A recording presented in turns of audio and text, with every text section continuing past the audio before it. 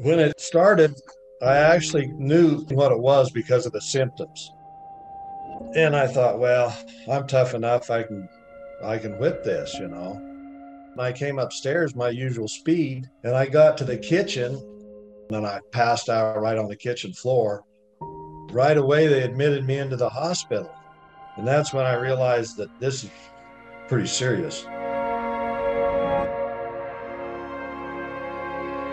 His oxygen levels had dropped far enough that he had actually passed out. And I just kind of figured once he got into the hospital, he would be in there for a couple days on oxygen and be right out because he's really healthy. It was pretty frightening. I wasn't as sick as he was. I mean, he went rapidly downhill. My dad just started nosediving. He went from the nasal cannula oxygen to high flow oxygen and onto the BiPAP machine just 3 days after getting admitted. The doctor was pretty confident that my dad was not going to survive. I had an idea that, there was a chance that my dad was going to go on a ventilator that night. And I knew that people aren't being saved going on the ventilator. I called the doctor like at 9:30 at night, and it was at that time that I asked him about ivermectin for the first time.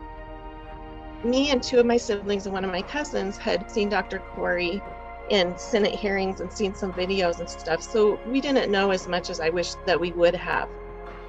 The doctor said, they've been having really good results with it. There's been a lot of good studies going through. I don't know why they're not pushing it through as a COVID treatment.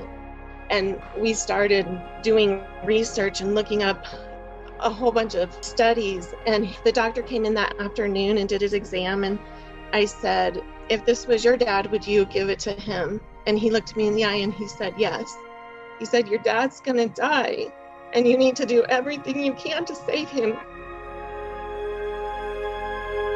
As soon as I got the ivermectin, I just started turning around. I could tell the first dose was changing how I felt. The second dose, I could feel a mental relief that I was going to be all right. We gave my dad the second dose on December 17th. He started turning around on the 18th, and he needed less and less oxygen every day. 4 days later, he was discharged from the hospital on 2 liters of oxygen.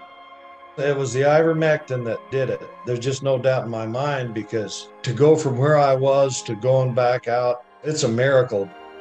I knew he was going to turn around with it. I had that much faith.